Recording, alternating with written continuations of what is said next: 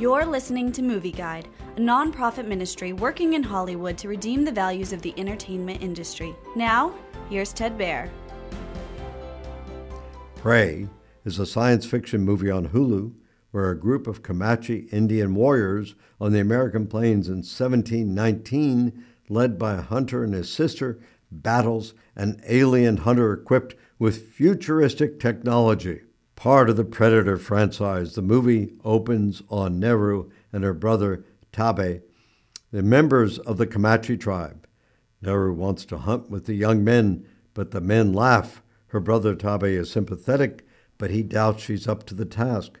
Both will be tested when the Predator alien attacks the tribe's warriors and a group of French fur trappers.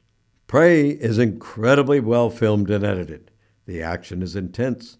The movie's main drawback is the bloody violence in the third act, where the Predator alien kills many Comanche Indians and many French fur trappers. Prey also has 4 obscenities, 2 of which are in French. In addition, there's a feminist subtext to Nehru's desire to hunt with the young men. However, Prey stresses courage, empathy, and sacrifice above all.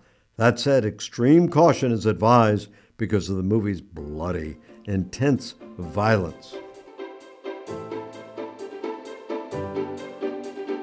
Movie Guide works to protect you and your family from the negative influences of the media and is also working in Hollywood to redeem its values from a biblical perspective. For the latest Movie Guide reviews and articles, go to movieguide.org or download the app to your Apple or Android device. You can also subscribe to the Movie Guide podcast on iTunes. Support Movie Guide's mission to transform the culture by redeeming the media.